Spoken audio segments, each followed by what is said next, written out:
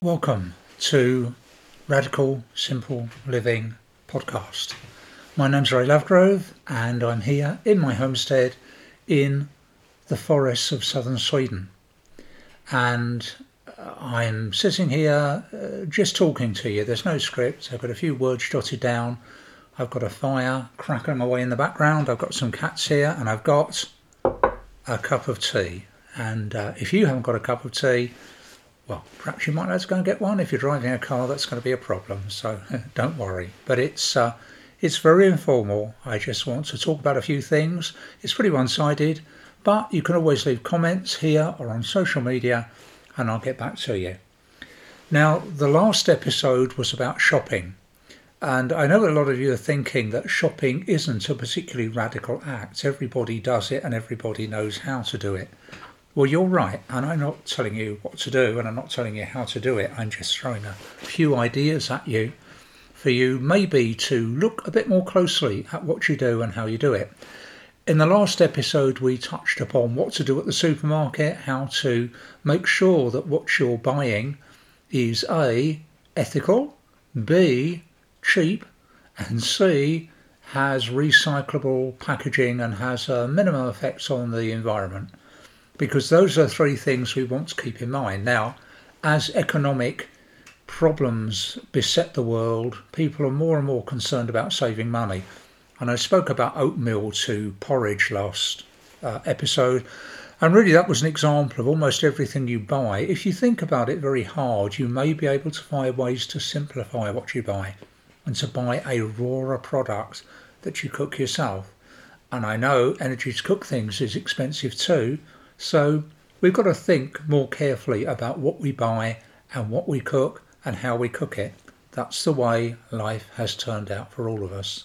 There are also some among you who think that shopping isn't really a radical act and that shopping is merely the process of going to the shops, finding what you need, taking it back home and consuming it.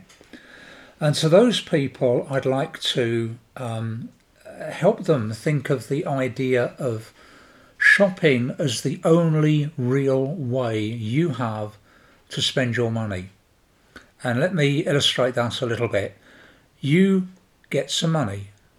Maybe you don't. I know a few people that don't have any income whatsoever, and some of them are written books and therefore made lots of money. So everybody needs money. I don't think there's any doubt about that. But when you get your money, either from tax or from benefits if you need them, or from pension or from investment. I'm not sure many investors listen to this, but if you do, you'll get some income from that. You are taxed on it. Now, you're taxed on it in every country on earth. You pay tax, and the super rich spend all their time trying to avoid paying tax, but to most of us, we have no say in it. We just pay it. I get a tax return every year and I fill in whatever sources of income I've got and they tax me on it. And being in Sweden, that tax level is quite high, but then the benefits of paying tax in Sweden are much higher. We have free health, free education, free social care, all of these things, free university education, grants paid to students. My 16-year-old actually gets an allowance paid to him from the state for being at school. So we pay tax, more tax than some places, but we get more back than some places. But we don't have any say, whatever country we live in, we don't have any real say where tax money is spent. We might like to think we're paying our taxes and we think, oh, that's good because it's being spent on health provision and education and helping the needy and pursuing great environmental causes like reducing the amount of carbon dioxide put into the atmosphere. But it's always a shock and a surprise and a discouragement to see how our tax money is actually spent. If you Google your country and look at where the percentage of where your taxes go to, you may be disappointed and distressed and even angry that so little of the money you spend on tax gets spent on the areas you'd like to see it spent in. That's not the same. I'm not arguing against paying tax. I'm not one of those people. I think to live in a society you have to pay for it. But we don't have any real say. We might be able to go to the ballot box every now and then and vote in another government, but chances are that's not going to affect how our tax money is spent. We are powerless. We're powerless to determine what that money is spent on, and therefore, as soon as we pay the tax, it is no longer our money. It is somebody else's. And the same thing goes if we're paying off loans. If you have a mortgage, or if you took out a loan to buy a car or anything whatsoever, or even haven't paid off your credit card this month, you are paying money to banks. Now again, that starts off as your money, but as soon as the banks get their hands on it, it is their money. If you get an overdraft and they charge you for it, they make money, and they use that money in all kinds of ways that you might not like. It's a very good idea, again, wherever country you happen to be banking, wherever that is, you can check up on where that bank invests its money. And you may be surprised that large numbers of banks invest money in things like tobacco. They invest money in gambling.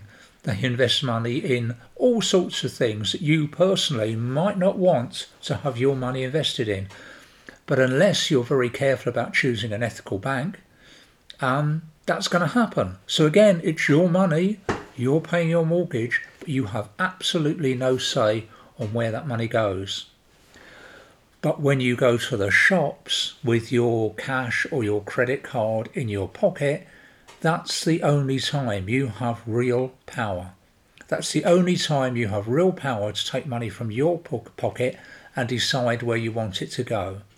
So that is why shopping is important. Now, in the last episode, that would have been episode 10, we spent a lot of time talking about food shopping, food and toiletries, the kind of things that you need to pick up every week, month, or however often you go to the supermarket, or maybe you don't go to a supermarket, you go to some local store or somewhere like that, and you spend your money and you bring the stuff home. We mentioned farmers' markets as being an alternative. Street markets are also an alternative to supermarkets, and some of these are very, very good indeed, but it does depend on your geography. I'm told by all sorts of sources that farmers' markets started in Sweden, but there's not a lot of them. If they may have started here, but they certainly not here in any great numbers now. As I know, more populated parts of the country, in North America, in the cities of Australia, in other European cities, farmers' markets work well, so do use them. And about food shopping in general, before we move off from the topic, don't forget a few simple things that make a big difference to the environmental impact of your shop. A, take your own bags. Take bags and reuse them. Keep bags in your car, keep bags in your bag, keep bags in your pocket folded up, whatever. But don't go shopping without a bag, because then somebody will have to give you one or sell you one. And if by some strange circumstance you haven't got a bag with you, and normally when that happens to me, it's because I haven't taken enough shopping bags out with me and they get filled up, and then I'm deficit in the bag department. Make sure you buy paper bags, or you're given paper bags. Refuse plastic bags. In many parts of the world, plastic carrier bags are illegal, single-use carrier bags, and so they should be. And use a sack. And if you do use a paper sack or a paper carrier bag, use brown paper, because that's been pulped down and recycled, and it's a lot less trouble than white paper carrier bags, which have been bleached. So take the brown ones, buy the brown ones if you have to buy them. And when you've got them, you can use them for other things. You can use them for recycling. You can use them. I use them as firelighters sometimes when they get past being used as a bag anymore. Dry them off and they make a very good firelighter. Now, some of the other options that are available to you for food shopping include things like delivery and pickup. Should you get your groceries delivered? Well, I don't have a car, and so I do sometimes get my deliveries picked up by somebody else, a friend who will pick them up for me and bring them here. And that's fine. You can shop carefully online just as carefully as you're walking around the shop. The same kind of rules apply. Keep your list. Walk the full length of the counter before you make your choice, as my mother used to say. She was full of these little anecdotes to help her through life. Walk the full length of the counter before you make your choice. She was talking about partnership forming, I'm thinking, but I don't know. She may have been talking about shopping. And shop online, look at the prices. Sometimes it's better because you can think carefully. And one of the things you can do if you're shopping online is if you've got all your things in the basket at the end, you can have a look at the cost and say, I didn't want to spend that much this week. And you can go through and you can change things. You can say, I've ordered 3 of those, I'm going to go down to 2. I'm going to miss out on that. I'm going to reduce the weight of that I'm buying. And then you can bring the total down to something you can afford. So in many ways, that's a good idea. And you might think, well, I have to pay a delivery fee. But if you live a long way from a town, that delivery fee might be less than you'd pay on petrol to do it, or gasoline to go and get it. So it's worth thinking about. It does save time too. Now, 95% of Sweden has its food delivered. Guess who's in one of the 5% of places that doesn't? Yeah, it's me. Nobody delivers here, so that just isn't an option I have. Some people are keen on coupons. And the only thing I'd say about coupons, if it's a coupon for a product you use and you were going to buy anyway, use it. If it's a product that you don't use and you weren't going to buy anyway, you're not saving money by using that coupon. You're having somebody else tell you what to spend your money on. So yeah, look at coupons, get them, but only use them for things that you wanted to buy anyway. It might encourage you to try a different brand of something. If you wanted to buy cornflakes and you get a coupon for a different brand of cornflakes that you normally try, you might want to do that. But watch them very carefully, because sometimes even with the coupon, the product isn't as cheap as its competitors. So watch coupons carefully. I know for some of you it's more a way of life than a minor thing.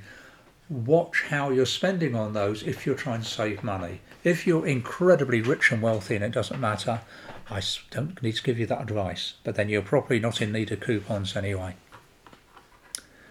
Okay, now in this episode I want to turn our attention, if I can, to another form of shopping, and this form of shopping, nobody can doubt, has enormous environmental consequences. It is the process of buying things second-hand. Now, once upon a time you could divide people into those people that would buy second-hand things and those people that wouldn't. So those people that do buy second-hand things are probably evolved with the process, and they know that second-hand goods are worth having and worth looking at. Those of you who have objections to buying things second-hand need to look closely at why your objections stand. Now I'm going to start talking first of all about clothing. And I will admit to you that I'm a plain dressing person, and my main expenditure on clothing is jeans and shirts and jackets. Underwear I don't buy second hand, and I'm not sure many people would ever dream of doing that. I don't. But outerwear I do, and sweaters. So do I buy those things second hand?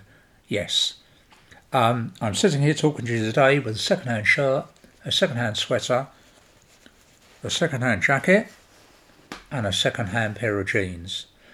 I can't get my shoes in second hand because my size is enormous, and it's a rare thing, but I would have no objection to it. Now, where do you buy your second-hand clothing from? Well, you can buy it from thrift stores, charity shops they will be called in UK, and I'm not sure about other places in the world, and they're fine, and you can go there and you can look at them, and that's okay. Now, the joy of buying things from a charity shop or a thrift store is that quite often the money you spend goes as a charitable donation. So if you go in and buy a pair of jeans in the UK from an Oxfam shop, the money goes to Oxfam to help them fund some of their causes. I've got to pause now because there's a cat wants to come in. I'll be back. So if you buy your jeans from a charity shop, You help the environment because nobody's had to make a new pair of jeans for you. Sorry, I've got to do something else now. The cat that has just come in is fairly determined to get on the keyboard here. So I'm going to I have a cover built by me to go over the keyboard. Stop cats ordering things online, basically.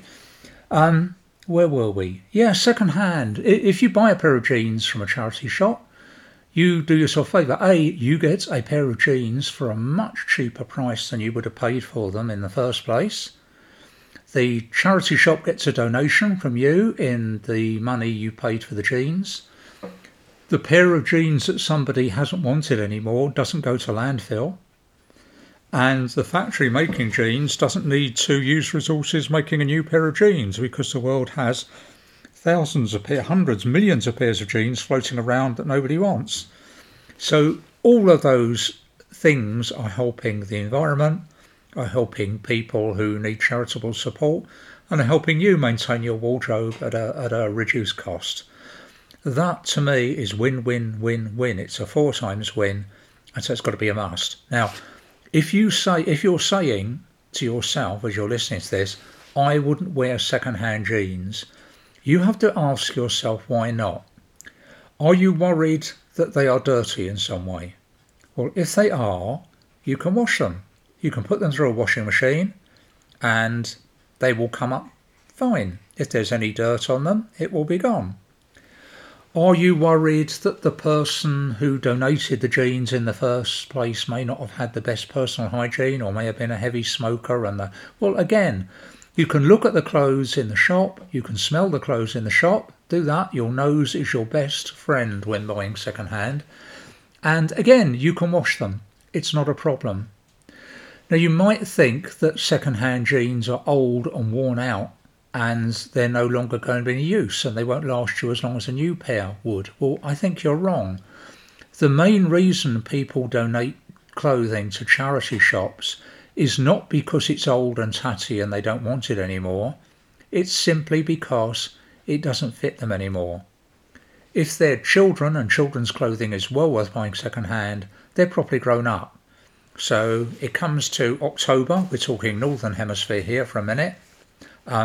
It's October, you take your child to the cupboard where you keep the winter coat, you try their winter coat on, it doesn't fit anymore. It's a perfectly good winter coat, it may have only got a few months of wear, but it has to go to the charity shop. That's fine. A pair of jeans you put on a bit round the waistline, and therefore you can't fit into those jeans that you bought last year, so you get them to a charity shop. So the vast amount of clothing that goes to a charity shop is in fact very good quality clothing. I sometimes find items there that have still got the original price label on from the store where they were purchased originally. And the reason is somebody's bought them and then put them in their cupboard, decided they don't like them, or they don't fit properly when they come to try them on, or they're a present they've given to somebody who really doesn't care for that kind of jean, and they end up in a charity shop. So all kinds of things can be purchased second hand. Now, I know you don't have to buy things from charity shops. You can buy things on an online sale thing like eBay. You can buy clothing from retro clothing stores. Well, you can do that, but that doesn't give you the 4 positives. It only gives you 3 positives because you're not giving any money to charity in the process of buying it. If that's what you need to do, then that's fine. But thrift stroke charity shops have that added advantage of giving money to people who need it, which is a very good thing to do. Other people object to second-hand clothing, and I've had this said to me, because I don't make any secret of the fact I wear second-hand clothes. I have no respectability to lose. My loyalty lies to saving the planet and doing what I can do, as we're all trying to do. But people have said to me, oh no, because the clothing might have come from somebody that died. Well, yes, it could have done. And if that worries you, you can wash the clothing because death isn't contagious. Well, it can be, but not in these cases. People nowadays accept things like heart transplants and liver transplants and corneal transplants and all sorts of skin grafts, all kinds of things. And that comes from somebody else, and quite often the person who's given up their their body parts is dead. So if we accept bits from dead bodies, surely we can take laundered clothing from somebody that's died. I have no problem with that myself. If you have a problem, examine your thoughts and see if there's a real barrier, if you could manage to overcome it. Now, clothing for children, we said. The other thing I have to say, here in Sweden we have, and I know it happens in some parts of the States because people have told me, is we have clothing libraries. If you go along to a clothing library with your children, it's only for children's clothes, I think, you can borrow a winter coat for them. You take it, you borrow it for that winter, you wash it and you give it back, and then the next year you go along and you get a larger size of winter coat and borrow that. It works for things like outdoor clothing.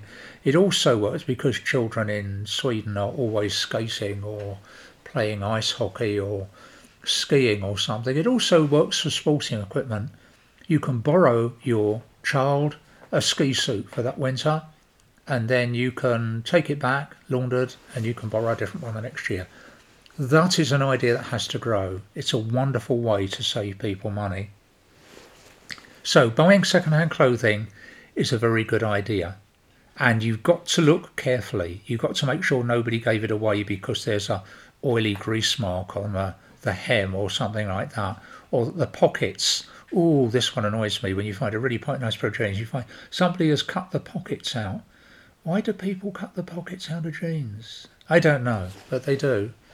The other really annoying thing buying second-hand clothing is some people, when they get clothing, they cut out the size labels. And so it's quite difficult to determine what size something is. You can try it on, but I mean, it's a lot easier to know if you're wasting your time or not to have a size label in there. So if you're the kind of person that cuts the size labels out of your clothing and then gives them to charity, please don't do that anymore, will you? That's kind. Thank you very much. I know I can rely on you. Now, as well as second-hand clothing, you can also buy second-hand furniture. I'm sitting here at a kitchen table. That was me knocking it. It's second-hand. I think it originally dates from somewhere around 1970. It's a pine table. It was sort of coated in something, which I stripped off when I got it. It cost me, I think, £20, which is a little over $20 when I first got it. And here I am decades later, and it's still here. And it'll probably see me out because wood, solid wood like that, doesn't go.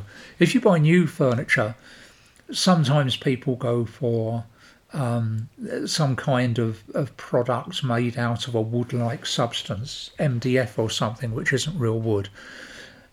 Wood furniture lasts a lot longer. You can repair wooden furniture. You can paint wooden furniture. You can strip wooden furniture. You can repair it. You can even, if it comes to the real end of its life, you can chop it up and burn it. Why would you not want to buy wooden furniture? Why would you go for something that is plastic, that is going to sit around in the environment for thousands of years? Why would you want something made out of a composite of wood and plastic that can't be burned and can't be recycled and again is going to go to landfill? Stick to wood, buy second-hand furniture. My house here is full of second-hand furniture and it will last longer than new furniture. I have got kitchen units that I bought back in Britain when I was living there, but they're made out of reclaimed wood. So again, that's another way of recycling. Think about these things and you can do it. People think, well, I can't get a full set of dining chairs all the same. It doesn't matter. Your need for matching dining chairs is a false kind of respectability. All my dining chairs are the same. Have mixed dining chairs. Many restaurants you go into now have mixed dining chairs. A chair is a functional thing, and if it looks nice, nothing looks nicer than a table surrounded by a group of chairs that don't match. And it's functional because people can choose the chair they feel most comfortable in because our bottoms aren't all the same, and sometimes people enjoy sitting in chairs that other people wouldn't.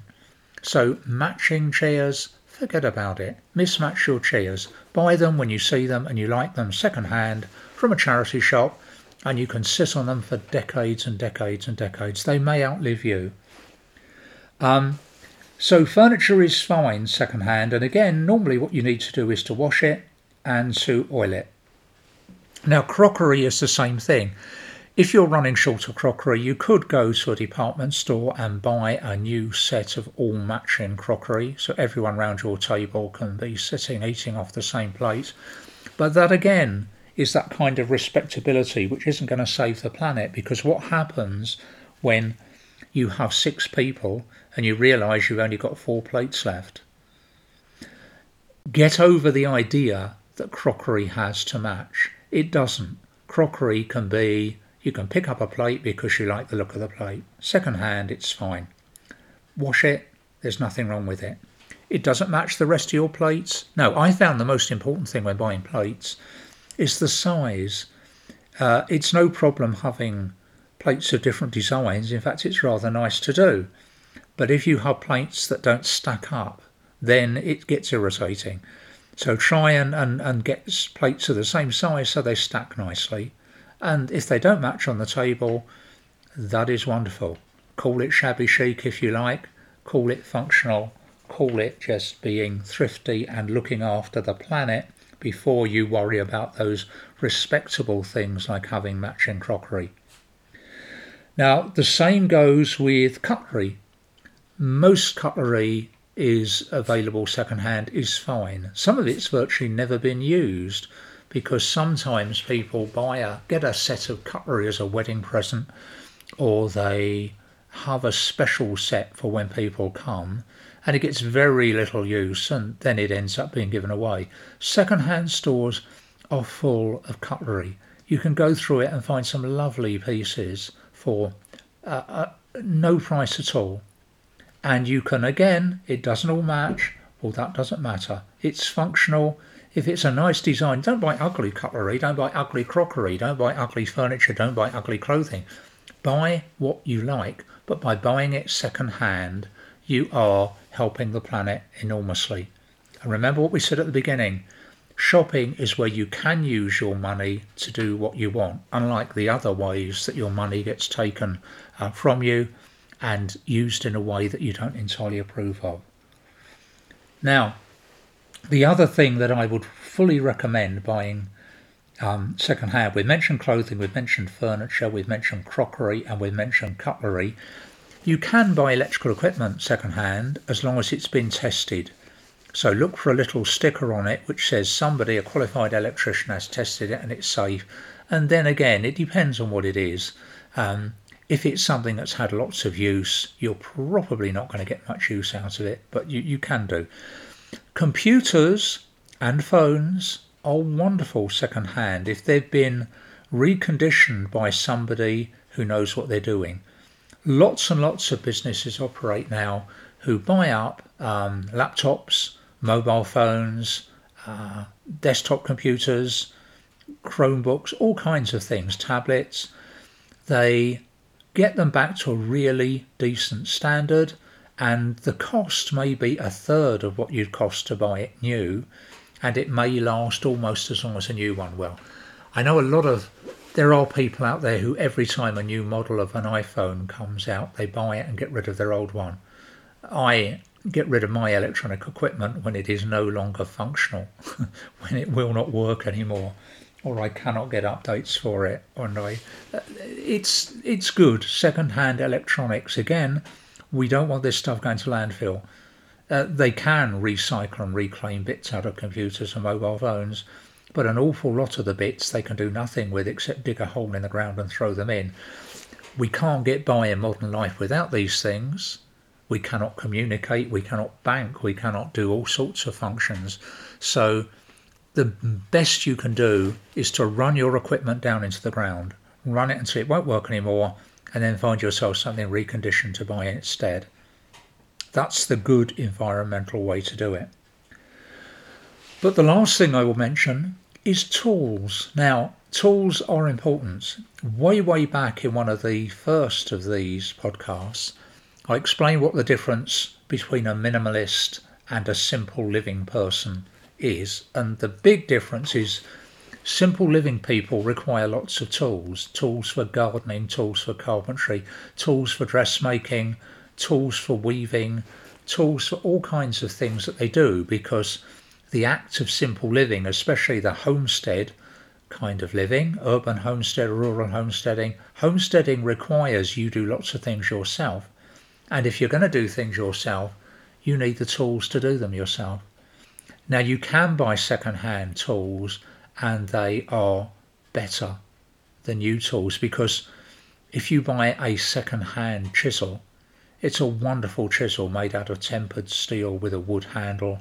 You can take it home, you can clean it, you can sharpen it, and it'll be as good as new. That's much better than going to the shop and buying a modern chisel, because the quality of the steel isn't as good anymore, I don't think.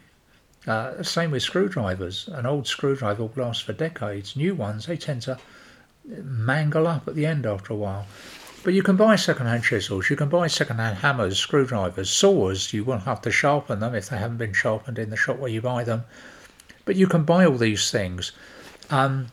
Augers, gardening tools, trowels, forks, spades. If you're starting off gardening and you're starting off growing things, taking a trip to buy some second-hand gardening tools, you could get a shed full for less than the price you'll pay for a couple of new ones. And where do you find these? Well, an awful lot of them come up in auctions.